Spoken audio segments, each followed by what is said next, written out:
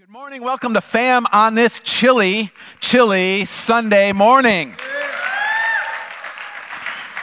We're glad that all of you are here. And isn't it exciting to get back to normal life after the holidays? Or does everybody just like their life being random and scattered like it is over the holidays? I, for one, I like the normal. I like getting back to normal. I like having structure. And so speaking of structure, FAM Church, we have a structure here. We have a mission, and we're here to connect people to Christ. And so if you're here for the first time, that's what FAM Church is about. We're about connecting people to Christ. We want to see this community, this area, and like I said in my prayer, all of Polk County have connection with Christ through us being here. And if you're here for the first time, we are excited you are with us today. If you're here this morning because you woke up and you realized that you made a bunch of New Year's resolutions and you've broken them all, and the only one you haven't had a chance to break yet was the one that said, I'm going back to church in the new year.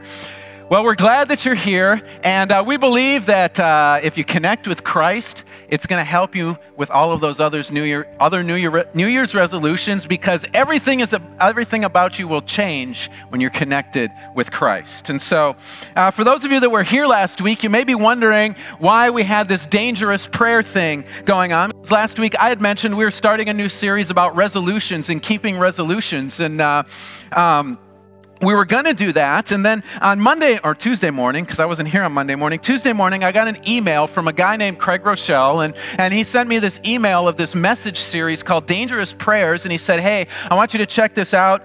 Tell me what you think of it, and if you'd like to use it, go ahead and use it. And I went through the messages, and I was blown away by what I saw, and I felt with us going into 3 weeks of prayer and the start of the new year, I thought that us changing over and doing this series called Dangerous Prayer was far more fitting to where we were at as a church. And so that's why we're doing Dangerous Prayer. And so let's talk about this. Dangerous prayers. These prayers, they are not safe prayers to pray. That's why they've got the name Dangerous Prayers. Now, we're not going to ask you to pray something like, God, put me in a room where people are throwing knives at me, okay? That's not the kind of dangerous prayer we're talking here. We're talking prayers that are dangerous in a good way. Because if we look at who we are, if we look at our lives, most of the time, we do not pray dangerous prayers, do we? What kind of things do we pray? We pray, God, give me a parking spot up front at Publix because it's really cold out and I don't want to walk far, okay? We pray things like, God bless us. What does that even mean? Have you ever thought about that? What does that even mean, God bless us? That's not dangerous. We pray for God to protect us from anything that we would classify as bad, right? That's the kind of prayers that we pray. We pray for our kids to be kept safe and to get good grades in school and to get into the colleges that we want them to go to so that they can have the careers that we want them to have. All of those prayer requests in the first one are very self-centered, but second, they're also very safe. And so what I want to do is arm you with prayers that are not safe to pray. In fact, just know going into this, if you pray these prayers, you're going to be asking God to do things in your life that are going to take you out of your comfort zone. And so today's prayer, we're going to start with a prayer found in the book of Psalms. And it's a prayer prayed by a guy named David. Okay, and if you don't know where the book of Psalms is at, the book of Psalms is in the Old Testament. It's a really long book in the Old Testament. And so if you open it up roughly in the middle of the Old Testament, Psalms should be there. And if you know where it's at, you're welcome to turn there. If you aren't able to locate it or are just not sure where it's at, we're going to have it on the screen behind me. We're going to be in Psalm 139, and we're going to be reading verses 23 and 24 this morning. But first, I want to just give a little bit of background to this psalm because it really helps us to understand where David was at spiritually and where he was at mentally when he wrote this, when he prayed this prayer. Because at the time, David was the king of the nation of Israel. He was running the country, and he had all sorts of enemies that were internal. He had people within the government who were mad at him. He had people within his army that were mad at him. He had people within the structure of Israel that were mad at him, that were ticked off with him, and they were questioning him. They were questioning his heart. They were questioning his mind. They were questioning where he was at, what he was thinking, what he was believing, how he was leading the country. They were accusing him of having wrong motives. And so what David did was he went in and he prayed this prayer that we are going to read this morning. And this is what he prayed in Psalm 139, verses 23 and 24. He said, "Search me, God, and know my heart. Test me and know my anxious thoughts. See if there is any offensive way in me, and lead me in the way everlasting." And so what we're going to do with this prayer is we're going to break it down into 4 parts. And the first part that we're going to see here is where David prayed, "Search my heart." And now for some of you, you hear David pray, "Search my heart," and you're probably thinking to yourself, well, that's kind of a dumb thing to pray. I mean, don't we already know what's in our hearts? I mean, a lot of us, I think, when we look at our hearts, when we look at who we are, we look at it and we see, oh, we've got this good heart. We're a good person. We got good stuff inside of us. And I'm sure you've all heard the phrase, I mean, you've talked about people or had a conversation about someone and you've said, oh man, they have such a good heart, don't they? I mean, has everybody had those kind of conversations before? I think we all have. And that's kind of what we do is we look at people, we look at ourselves, and we're just like, oh, we've got such a good heart. But here's the deal. God has a little different opinion on our heart. And I know you don't want to hear this, but in Jeremiah 17:9, he says this, "The heart is deceitful above all things. It's desperately sick. Who can understand it?" That just encouraged the crap out of you this morning, right? You're just like, oh, that was awesome. I can go out of here now knowing that I'm desperately sick and I can't understand my heart. And some of you may be even thinking to yourself, okay, I mean, that's a nice verse, but how do we know it's even true? I mean, just because it says it in the Bible, does that mean it's true? All right, well, but let's go at this from a different angle, okay? So let's ask us all a question here this morning. How many of us in our lives have ever told a lie? If you could just raise up your hands for me, okay? About 50% of us, just those of you that got your hands up, hold on, keep your hand up for a second. Now I want you to look around the room. There's people with their hands not up, and I want you to point at them and say, "Liar, liar, pants on fire, you just lied in front of us," okay? Because we have all told lies, right? We have all said things that are not true in order to protect who we are, in order to protect a situation, a circumstance, something about our lives. We've told lies. And it's not just something that we do before we're a Christian, and then once you become a Christian, suddenly you stop lying. I mean, I have told lies since I have started following Jesus, okay? And not only do we lie to others, though, we lie to ourselves as well. We lie to ourselves by telling ourselves that our hearts are good, that our motivations are always pure and right and going in the right direction. Our heart is deceitful above all things, and because of that, we need a really dangerous prayer where we go before God and we say, "God, search my heart. Show me what's in there." I mean, David knew his heart was wicked, and so that's why instead of going and saying, "God, these guys are talking junk about me, go and strike them down," David said, "You know what, God? Search my heart because I know who I am." And when we do this, it's going to mess us up. When we pray this prayer, it will mess us up. Why? Because God's going to really show us what's in our heart.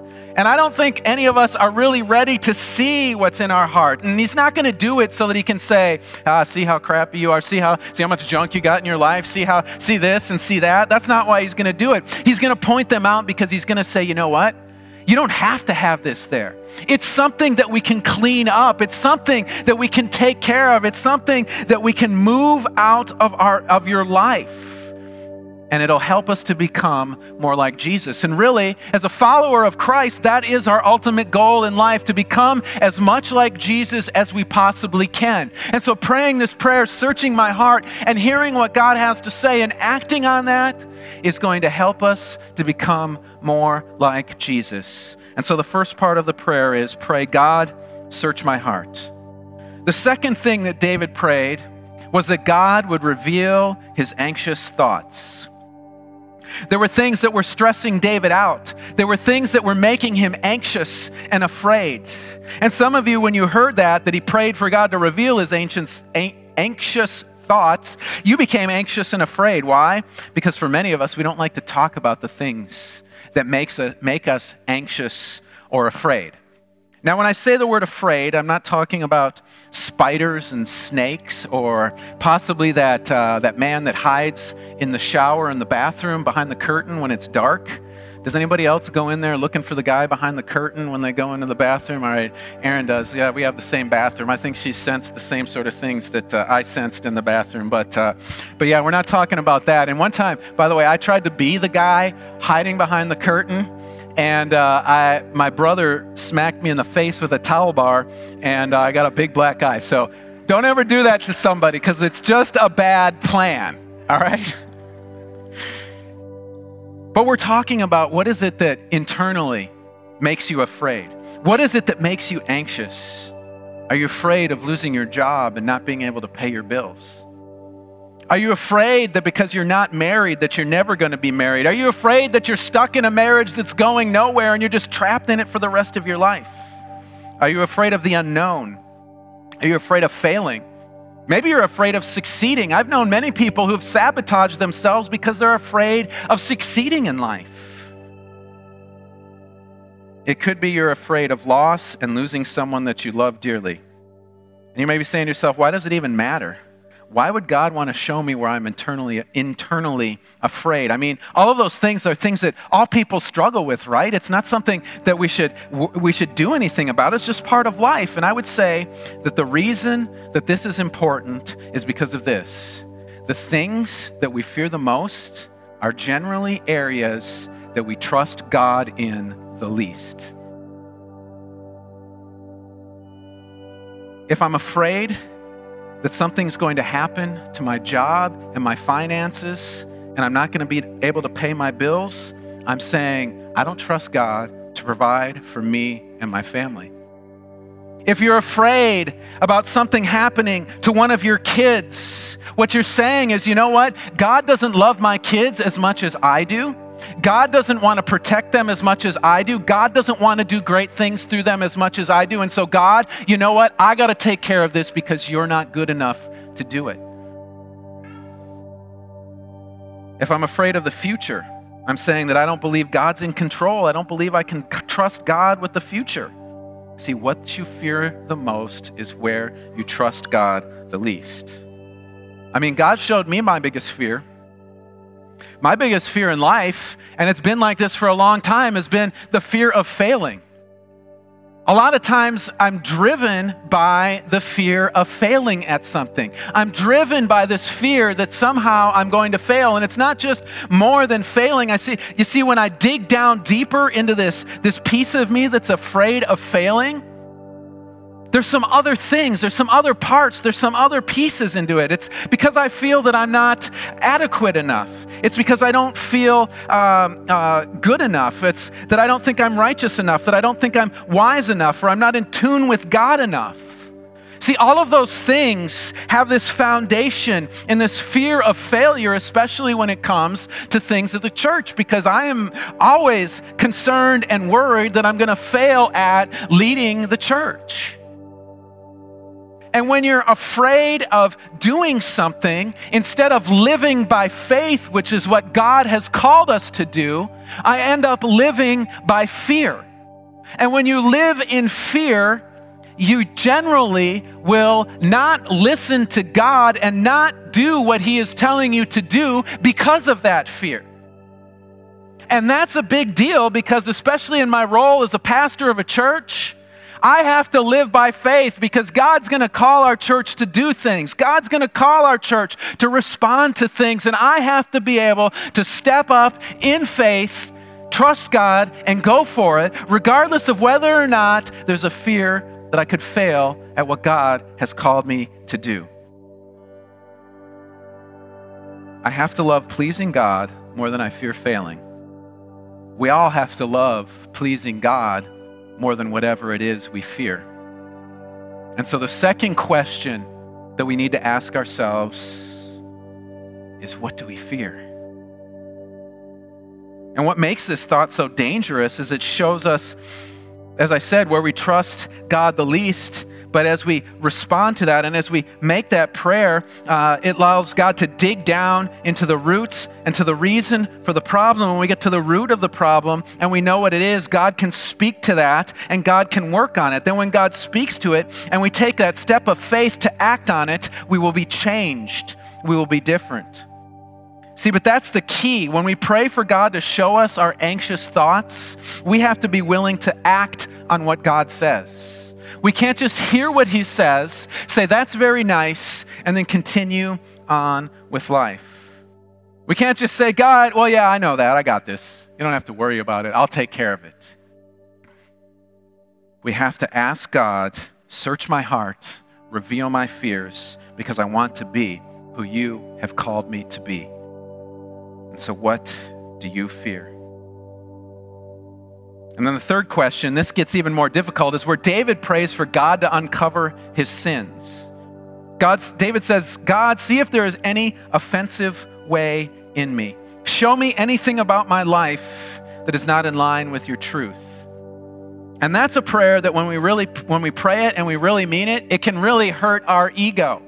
It can really mess with who we are when we pray that and when we mean that prayer.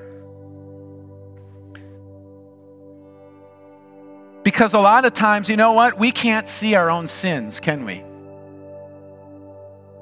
I mean, we can look at other people in this world, we can see their lives, we can see how they're living, and we can find their sin, right?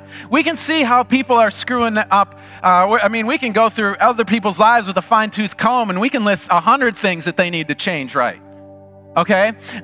But with ourselves, we kind of put on these rose-colored glasses, and we kind of look at ourselves, and we say, man, I don't really got anything going on in here. I don't really got anything going on out here. I'm a great person. And so we need to ask God and ask him and say, God, do something. God, show me where I sin. I mean, I see myself looking at other people and seeing their sins and not seeing mine all the time. I mean, I hate it when people cut in line. Being a youth pastor for 16 years and going to youth events, I saw my fair share of these things. And what would happen is we'd be at an event, like we'd be at a restaurant or we'd be someplace else, and you got these long lines because all these events you got thousands of teenagers at, and they're all there. They're all going to lunch at the same time. They're all doing this at the same time. They're all doing that at the same time. And you'd be waiting in this line, and you have like 4 people ahead of you, and then all of a sudden somebody would step up to the register, and then 25 of their closest friends would come and get in line with them. Oh, I used to hate that. And I wasn't quiet when this would happen in front of me, okay? When a bunch of kids would come up and they would cut the line and they would get up there and I'd start saying something. I'd be like, no, you're not saving a spot for all 25 of these people. They need to get to the back of the line. Okay, it drove me insane. And my kids knew that I would say something about it. The youth knew that I would say something about it if somebody cut the line. So one day, I've had not just youth do it to me. Throw our district youth director under the bus. One year he did it to me. I couldn't believe it. I was at Chick-fil-A, okay? And he did it to me. I'm like, come on, dude, you're the district youth director. You shouldn't be adding 20 people to your group. But anyways, so one year we were at this thing. I can't even remember what it was. I think we were in a restaurant, and me and a couple of people were straggling behind the rest of the group. And so the group was up at the front, and I walk in, and this line was out the door. And I just said, you know what? Forget it. I'm just going to cut the line. And so I walked up there, and I got up there with the group, and they all knew that I said stuff about it. And so I got up there with the group. We joined in the conversation. About 30 seconds into the conversation, guess what? One of the youth is like, you just cut the line. Aren't you always complaining and yelling and talking about the kids that cut the line? But that's how we are, right? We can see it, but we don't see it in ourselves. With ourselves, it's okay for us to be able to do that. And so we need to look at ourselves, we need to look at others, and we need to ask God to search our heart and to test us and to know our anxious thoughts and see if there is any offensive way in us so that we can get those things out of our life to get the sin that's dwelling in our heart out of our life. And I'll give you 3 questions that are helpful to ask yourself as you're praying, God, uncover my sins. The first question is this: what are others trying to tell me? In other words, if you've had people tell you, and if you are married and you've had your spouse tell you something over and over again, either kindly or not so kindly, about something in your life, it's maybe something that you should look at when you ask the question, God, uncover my sins. What are other people trying to tell me? Because just like we talked about, we have a hard time seeing where we fall short, but other people don't have such a hard time. And so listening to what other people are saying can help us to see those areas of our life where we are falling short. And so what do others see in me is the first question that we can ask to reveal our sin. The second question is, what have we rationalized for some time? What are some things that we've said, well, it might not be right, but that's who I am. That's how I deal with things. That's how our family rolls. So let me help you picture this, because I have heard this so many times. But, you get people with temper problems, right? And they'll get mad, they get angry at stuff, and they get angry really quick, and somebody points it out to them or something like that. Hey, you have a problem with anger, or you get really angry really quick, and they stop and they'll say, well, it's because I'm German, or it's because I'm Irish. It's just in my blood. There's nothing I can do about it. Okay, that's rationalization right there, because there's nothing about Irish that makes you angry. There's nothing about German that makes you angry. No matter how angry their language sounds, no matter how angry their country always has seemed to have been in the past, there's nothing about being German that makes you a hot-tempered person. That's a rationalization. What areas of your life are you doing that in? Then the third question is, where am I most defensive? What are the conversations that when they start, you don't want to go there? You don't want to talk about it. Look at that area of your life that you get defensive over, because that's most likely a spot where God wants to work. And see, when we ask these 3 questions, it gives God permission to reveal the sinfulness, to reveal what's going on inside here. And every day I try and ask God that question. I ask him to just say, God, yesterday, what did I do that was sinful? And can I tell you that almost every day I get something from God as to what I'd done the previous day that God doesn't want me to do. And if I were to share some of the things with you, you'd say, man, come on. That's so dumb. It's so small. It's so little. Why would you even bother with that? Can I tell you that God doesn't look at sins and say, that's so little and that's so big, and as long as you're taking care of the big things, the little things are okay? No, God says sin is sin. And when he points something out in your life that he wants removed, you take it out. You don't just dismiss it. You say, you know what? God wants that out of me, and so I'm going to take it out of me. Submit yourself to what God is trying to show you, and then have the courage to bring what he shows you to the light. And when we see ourselves in that light, when we see our sinfulness, it should point us to our need for Jesus. It should point us to our need for God's grace. What's God's grace? It's God's gift of forgiveness. It's God's forgiving us even though we don't deserve it. And I feel like there's some people in here today that they hear this and they're saying, you know what, I don't need Jesus for that. I mean, it's my problem. I can beat it on my own. Well, the question is, how's that working for you? Okay? And if you're saying, well, I'm just not trying hard enough, okay, well, let's try hard. Let's put some money on it, and for 6 months, let's see how well you can do. Guarantee nobody will be able to do it because we can't. We can't defeat sin in our lives. That's why Jesus came, to defeat the sin in our lives. We need Jesus' power to get the sin out of our lives. We need Jesus to do that for us. So stop trying to go stop trying and go to him and see your need for Jesus.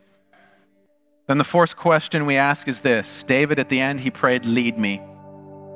God, when you show me what's not good about me, when you show me what needs to be changed, I need you to lead me so that I can kick things permanently from my life. Show me what needs to happen so that I can get to the root of it and kill it so it's no longer a force in my life.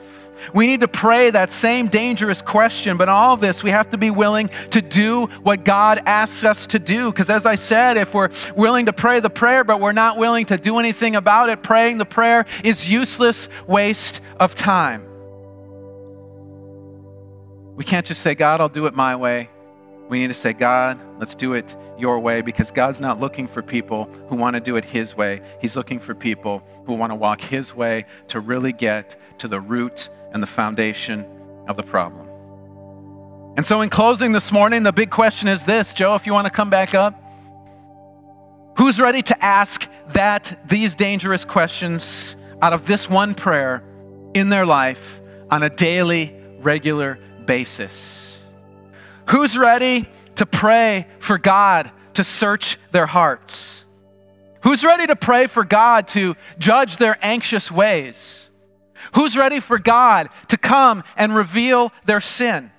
And who's ready for God to lead me? But I guarantee you, as I said, this is not going to be something that's going to be comfortable, it's going to be fun, or you're going to enjoy praying.